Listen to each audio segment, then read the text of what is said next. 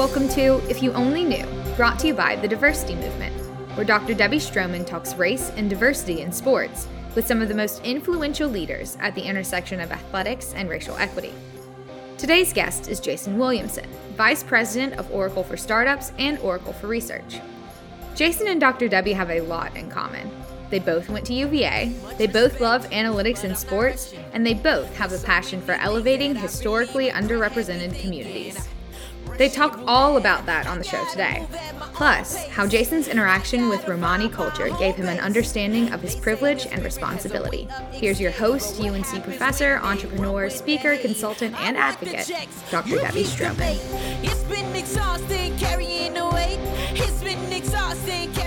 Welcome to If You Only Knew with Dr. Debbie Stroman. I'm very, very blessed and honored to be with a dear friend, Jason Williamson, the Vice President for Startups and Research at Oracle. Jason, thank you so much for joining me today. Let's talk about where it all got started for you. What brought you to sports at a young age? Any role models in your family or your neighborhood? Yeah, thanks, Dr. Stro. It's always good to spend time with you. And I'm grateful for the relationship and grateful for the opportunity to chat with you a little bit today. For me, it's funny. I think my draw into sports is not unlike a lot of people. My first memories were being the younger sibling, playing basketball in the backyard with my older brother, who was 6 years older than me, and his friends. And it's funny because it's kind of what shaped me in my short basketball journey. Because, when you're the younger brother, if you want to play at all, you're going to have to be super scrappy. So I learned to get rebounds. So if there was a loose ball, that was going to be my ball, And so from the earliest ages, it was, banging around in the basketball court, because this was in Atlanta. That's where I spent my first chunk of my years, was there. And, from then on, it was whatever season was in play. Like a lot of people's stories, playing baseball and basketball were probably my two primary goals. I was too skinny to play football, but that was my first steps. Well, that is our connection. Indeed, it is through sports, and certainly we both share a love for the University of Virginia and helping young people develop in terms of business. But, thinking about your sporting career, did you have any sport highlights or things that you just shake your head over that really would require a do-over? Yeah, it's funny. The other sport that I really loved was baseball, and it gives me another memory of tennis, because my father was a really integral part of teaching me. We would throw the ball in the backyard, or he taught me how to play tennis. And my dad he went to a very small, which probably today it would be like a D3 or NAIA school, but he was the kind of athlete that hey, I've never seen that sport before. And then he's on the varsity team at the college. He just knew sports that way. But I remember my shake my head formative, the first story that comes to mind, outside of stuff in high school or college intramurals or whatever, was I remember being up at bat, and it was 3 balls and no strikes. And my dad told me to take the pitch. I didn't know that take the pitch means don't swing. And so I'm like, all right, Dad, I'm taking it, because he was our coach for my little league team. And so I swung that bat, and it was my first triple. And so that's why funny, I shake my head, because I didn't do what the coach said. My dad was like, oh no. But it was an RBI triple, and he's like, he's a very kind man. He was like, why didn't you do what I said? I'm like, I thought I did. Triples are good, right? So anyway, that's one of my first head shakers. It's really important to understand the words, what words mean in the industry you're in. No, that is very true. And certainly when we talk about where we are in this country today, with all the different issues and concerns, as language shows up in a very, very important way. It can make the difference between a handshake and a hug, or someone, walking away. Right. So you mentioned your father. So were there any other particular people in your life that made a difference for you? Mentors, whether that's teachers, whether it's athletics, whether it's academics, anything? Sure. Yeah. So obviously my father, as I mentioned, was an influence for me. I think my older brother, who was 6-7 years older than me, he was definitely an unintentional role model for good and bad. It's interesting, if you've ever been the younger sibling, how like influential the older is of the younger, even if they're not doing things that they need to do, And so I think for me, I looked up to him as an example for good stuff and for maybe not so good stuff. I mean, it's really what influenced me to join the Marines. It's what influenced me to like this sport, not that sport. That was important. And then coming up, I think my high school basketball coach, he was really influential to me too. So this was in Richmond. At this point, when I was in high school, I was in Richmond, Virginia, and went to a big public high school, a couple thousand kids, and my basketball skills were like good enough to be on a public school, high school basketball team, but I was not going to be a starter. And so I just was like a super hustler. And one of the things I really appreciated about my coach there, who was actually also an assistant at Virginia Union. So that was really kind of cool to get kind of exposed to that at a young age, was that he really appreciated and rewarded the notion of hustle. And so a lot of, I think, high school basketball coaches really paid attention to, the players that could score, or the players that were going to like the top 5, maybe 6, or the loudest parents. And I just appreciated him for that. And his wife was really a part of the team too. And so I just really remember being impressed with how much she was integrated in with celebrating everybody on the team. And, you replicate what you celebrate. And so, it was that idea of just being hustle, and like I wasn't a starter, but it didn't matter. And it was great. It was great. So I think Coach Mike was a really big influence for me on like how to lead well. We didn't have a ton of wins, but that wasn't really super important. You know what I mean? It's like sports is fragile and fickle. And so a win can come as quickly as a loss. I mean, we see that with how that's what I love about Coach Bennett and his response. And, what did he say the other day at the loss? He's like, losses don't define you. And just like a win doesn't define you. And so like my takeaway from my high school basketball experience from Coach was that. Well, there's no doubt you've dropped a lot of pearls of wisdom in that about the importance of hustle. We have to hustle. We have to show up. I always like to say the best ability is availability. And that comes from being a hustler, showing up where other people aren't necessarily going to show up. So let's talk business. Let's talk business. Tell me about your role at Oracle and what brings you the most joy with your work life. Ooh, good question about joy. And words mean things. And I love that word too, by the way. So we can tease that one out. So I look after a couple things at Oracle, as you mentioned, Oracle for Startups. And so what we have built over the past 4 years is really a global ecosystem to help really young to not so young startup companies that are in the early stage get a few things. One is get access to technology to help position them for solid growth, but at a way that's going to be cost conscious. And then the second thing is really what Oracle's good at is enterprise integration. So like we have 430,000 customers around the world for the past 40 plus years. And so startups are really interested in getting access to those companies so that they can sell their stuff, right? Because startups need to get revenue and keep their costs low. So it's the entire ecosystem that's built around that, from mentorship to access to marketing to promoting them on social, to actually walking in the door with them at a client that they might have had a hard time getting access to, but we've had that relationship for a long time. The second part of that, which I'm really excited about, and we're going to see more of this year, is integrating more with the universities. So we're hiring up right now to have people spend time with professors and with entrepreneurship clubs that kind of orbit the school to help foster the same kinds of things, but maybe at a much, much earlier stage.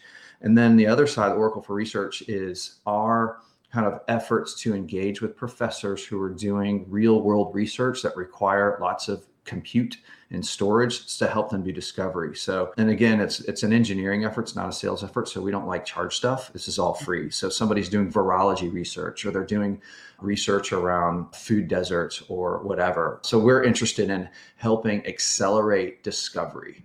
And that's really, really exciting. So I think the biggest joy for me probably is two things. One is that moment that a super early stage company can get connected to other startups that are maybe outside of their geography and open up doors for them, whether it's access to funding or access to customers. It's just like when that light goes off, and it's around, I mean, you can see that I'm a relational kind of guy. So like when relational dots come together is probably when I get the most joy on that. And then the other thing that I just love is, when we get to tell their story. So like when somebody has a success story, because, they sold into this client and then we get to publish a case study or we get to talk about it on Wall Street Journal or something, like, I love that. They don't mind it either, but I think that's when I get the most joy, is when those two things kind of come together. I'm Shelley Willingham, Vice President of Business Strategy for the Diversity Movement. And on this segment, we're sharing a quick story of a Black athlete or leader who has paved the way for so many others. At the Diversity Movement, we want you to pave the way as well for your company to excel in diversity, equity, and inclusion. Today's barrier breaker is Maya Moore, one of the most heralded women's basketball players in collegiate history at the University of Connecticut, a 4-time WNBA champion and 2012 and 2016 Olympian, is now recognized as one of the more recent great champions for justice. Her February 2019 decision to put her basketball career on hold while in her prime to be an activist for a wrongful conviction was a very risky move. Yet Moore felt a spiritual calling to walk the talk.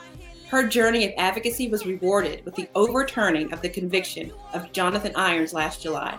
Moore continues to break barriers by focusing on voting rights. So important, and thank you for all you do, Maya Moore. If you're looking for your company, organization, or higher education institution to break through your DEI barriers, we want to hear from you. Visit our website at thediversitymovement.com or click the link in the show notes. Now, inclusion and equity mean a lot to you, and you actually walk the talk. So how and why did this advocacy start? It's funny. I think it's well before all of this, like, spring awakening, I think. I don't know what else to call it, from last year. And I remember we were having some podcasts recent, it was about a year and a half ago, on kind of these topics. And while I think the good that's come about from the bad has been awareness, right? Like, what's meant for evil is turned into good. Like, I think we can view it that way. But I think even before all that stuff, our team has been focused on building a group, both with startups and within, like, my team, around appreciating the fact that diversity breeds better thought and better results. I remember a study from a few years ago from McKinsey that did research that said, like, companies have women in leadership make more money. So I'm like, if anything, like, if you want more money, then get a diversity of view from a gender perspective, right? Mm-hmm. And so I think a big motivation for me too, from just like differences, was our own personal story, which is probably a whole nother podcast. But my oldest daughter, who you've met, Dr. Stroh, and have inspired, she's 20 now. She's a second year student at UVA, proud. I'll tell anybody who hears, she's she's the only female manager for Coach Bennett, but she has a permanently disabling birth defect. And so I think Susan and I stepping through what it's like to see and live with a difference, and especially a difference you didn't choose, kind of opened our eyes to a couple things. One, there's a level of, like, I don't know, grace and beauty that comes with struggle and adversity. And while we would change some of her struggle, we cannot. And what we did was end up really appreciating and understanding the things that we got to learn through what she was learning. So then it's like, all of a sudden, when you look at groups of people that are diverse, that have gone through struggle or are struggling, you realize that you gain a lot by including that. Perspectives, appreciations, ability to adapt, just so many things. So I think early on, it was just a part of our family and our ethos. And so I think that bled into how, like, I lead my team. It's funny. Somebody was asking me, this is a little bit longer answer than you wanted. It was like, there was some intentionality to it, but part of it is, if your values are baked in already, then it is a result of kind of what you already are. So that doesn't mean that people can't kind of go be intentional about diversity. Obviously, we need to change that. Does that make sense? Absolutely. And I'm thinking about you're being a white man with position of power. And so how you navigate spaces where you're with people who look like you. Sure. And yet you stand in your truth. You stand in your authenticity. You're not going to back up. Tell me about those experiences. Yeah, I think, I can't say it without kind of connecting the dots to my values. A lot of people ask me, like, how'd you get into this business, or how did you get to where you are, and And it really comes to me from an experience I had when I was 15. So when I was 15 years old, I had this great opportunity to do a 3-month mission trip. You know how like people do mission trips with their church kind of thing. So it was like that, but it wasn't with my church. It was with more of a national organization kind of under the Christian umbrella, but it was in the 80s. And I was behind the Iron Curtain. So it was a really cool time to be in Eastern Bloc Europe. And so we would do, we would work with like underground illegal churches. We would smuggle like church materials into the Soviet side, which sounds so bizarre today, but like in those days that was illegal. But I had this distinct memory of sitting in a square in a really big city in Eastern Europe and eating my lunch. And in this part of the world, they're people of color. They're not from Eastern Europe. They're migrants, but they're like third, fourth class people.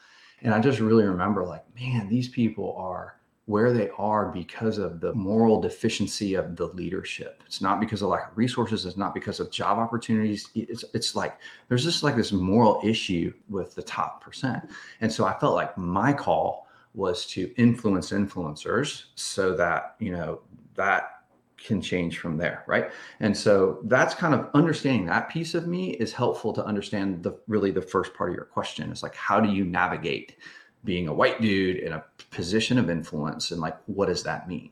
I think for me, it is tying it back to like, and it sounds kind of goofy, but like, I think I like created a mission statement, maybe not audibly, but like back in those days. So it really shapes for me, like when I'm in the classroom, right? I'm in the classroom teaching at UVA.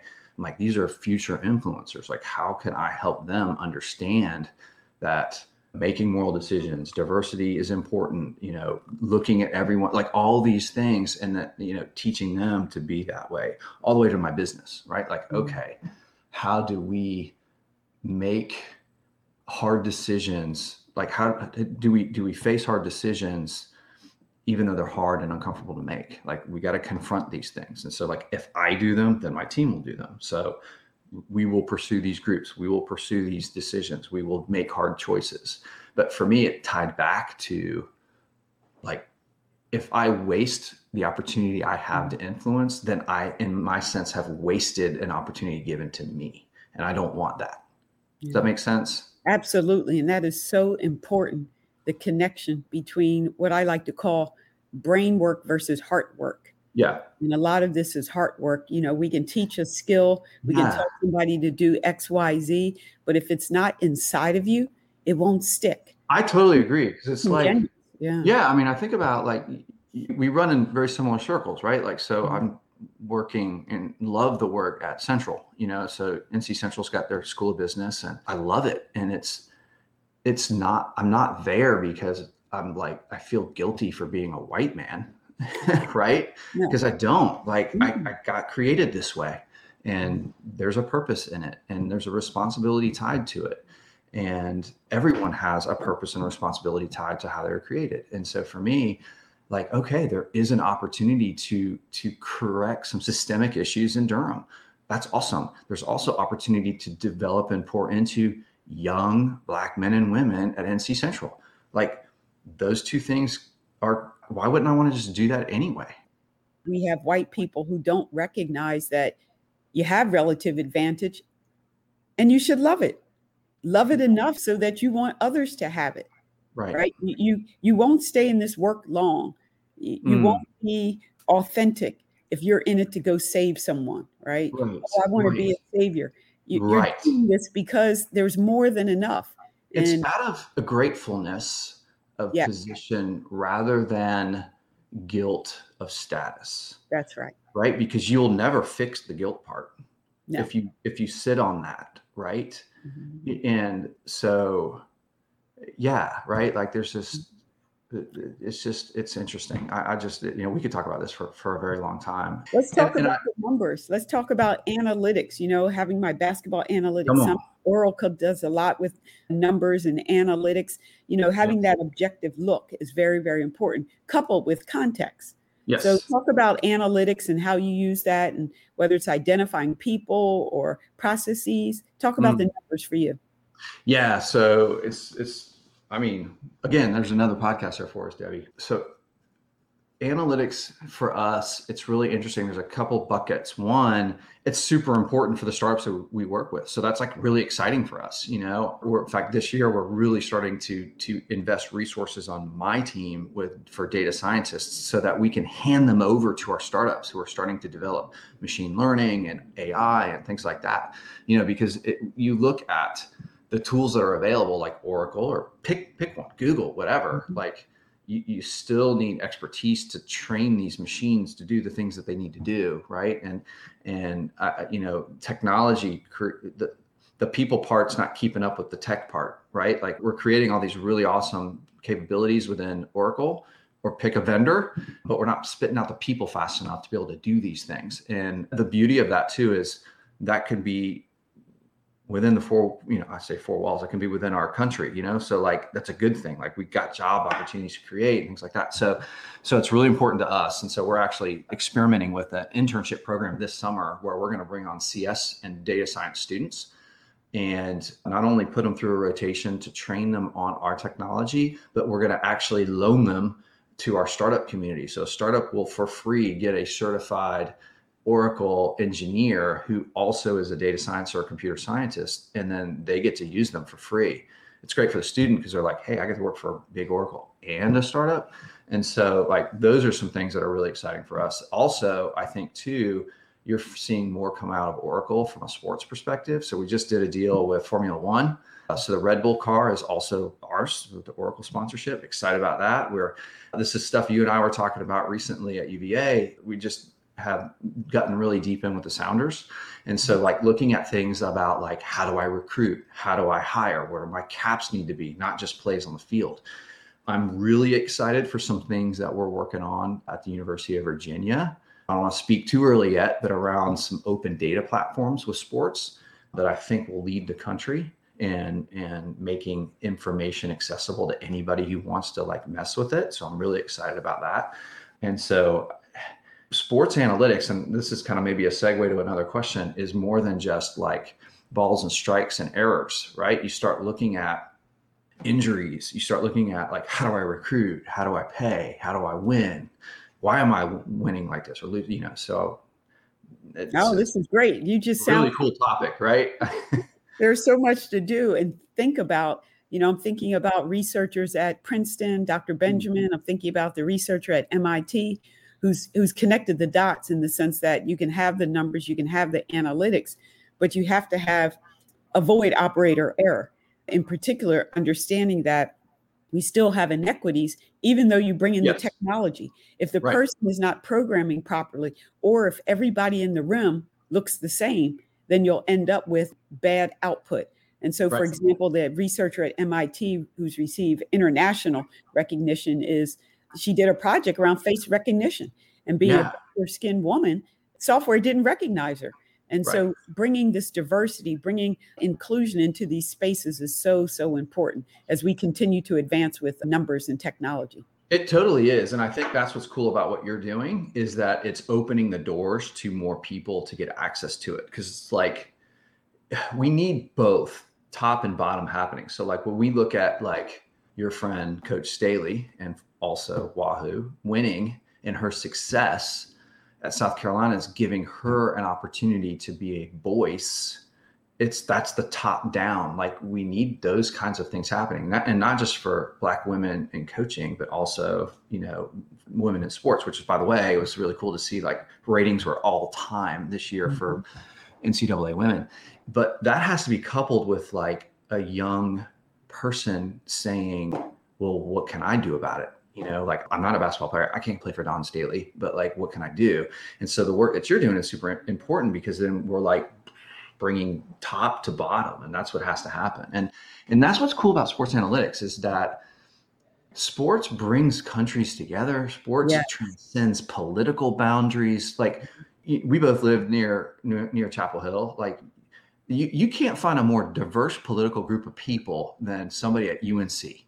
But you want to talk about Carolina basketball, you could have a Hillary fan and a Trump fan sit in the same room and have a great time together, And so we need to like understand that about this and realize that what the analytics side gets to bring in STEM skills to weave these together. Yeah, it's cool. It's the bridge. Now, right. Social justice is receiving much more attention. Do you have any particular athletes or coaches that you respect for their activism? Yeah, I mean, I think it's been, and again, the reason you're gonna laugh at me and not be surprised, I'm gonna mention Coach Bennett, because the thing that I liked about what he has done in this area is it wasn't like hopping on a train and come up with a new value, right? Like, if you look at what Bennett cares about in his pillars, it's, you see it on the shirts, it's unity. And a lot of basketball players would wear unity, but a lot of people don't know about UVA basketball. It's like, that's been a pillar for him since he got there. Unity and thankfulness and passion. And like, all these things. And so one of the things I've appreciated about Coach Bennett in that vein is that he's been willing to engage in those conversations. He's been willing to let his players engage and letting his players voice their own thing. But again, the values were already there. They weren't like just adopted because, oh my gosh, it's in the media now, right? And so I've appreciated that about him. I think I've appreciated what Malcolm Jenkins has done. Like, you've seen the film that was produced by Never Whisper Justice, and it's streaming free on Peacock right now, which is called Black Boys. And Malcolm has been able to, he's a successful athlete, but he's also super smart. And he used his voice in a way that wasn't, I've heard it said that, and this is a fine line, is don't trade your influence to make a point. And I don't feel like he ever traded his influence to make a point, because a lot of times we feel very passionate about our topics and we lose our voice to make a point that may be right, but you've lost the opportunity to draw people closer. I heard it said by a youth pastor of mine that said, like, where people are as an adult spiritually, like wherever they are, like in relation to their faith system, is usually because somebody deeply loved them or deeply hurt them. And the people who deeply hurt them might have been right. And so I think Malcolm, like, I just have this memory in, like, when he was holding up the signs in the locker room, he wasn't like saying ugly things. He wasn't creating division. He was speaking in a different way that made people kind of pause. So I thought that was pretty cool. So those are my two examples. Well, I would say it's an example of calling people in versus calling people out. There you go. That's what you need to do. There you go. So, Mr. Williamson, when it's all over and you're sitting in your rocking chair watching your favorite team play, if you reflect back on your career, what do you want people to remember you for? I think for me, my desire would be that people remembered me for loving his family first. So like, the dude was able to do a decent job at his career, but he did it in a way that he loved his wife and loved his kids and was most proud of them, because I think that's like my first calling. And then conducted his career in a way that aligned with how he said it was supposed to be. So he said his values were this, and his walk matched it. So whether or not I have 50 exits on an IPO, unimportant. Whether or not I'm like, CEO of this company, unimportant. It's more important to me that like I conducted my life that matched the way that I preached it. If that makes sense. Thank you. It's alignment. And yes. I appreciate our friendship, and certainly I believe you are definitely walking the talk. Well, I appreciate the time today, and it's always awesome to be with you. And hopefully we're seeing the light at the end of the tunnel, and we'll get to do it for real pretty soon. Yeah. Thank you. I want the checks, you keep the bait. It's been exhausting carrying the weight. It's been exhausting carrying the weight. Been accused Thanks for listening to If You Only Knew with Dr. Debbie Stroman. I'd love for you to subscribe on your favorite podcast app, be it Apple or Spotify or another. It's also helpful if you would give us a 5-star rating and review so we can continue these spotlights. My goal is to get to 100 subscribers, and I can't get there without you. Please share this podcast with your friends and family and follow me on social media at Dr. Stroman. This show is a production of Earfluence and is brought to you by the Diversity Movement. Thanks for listening to If You Only Knew.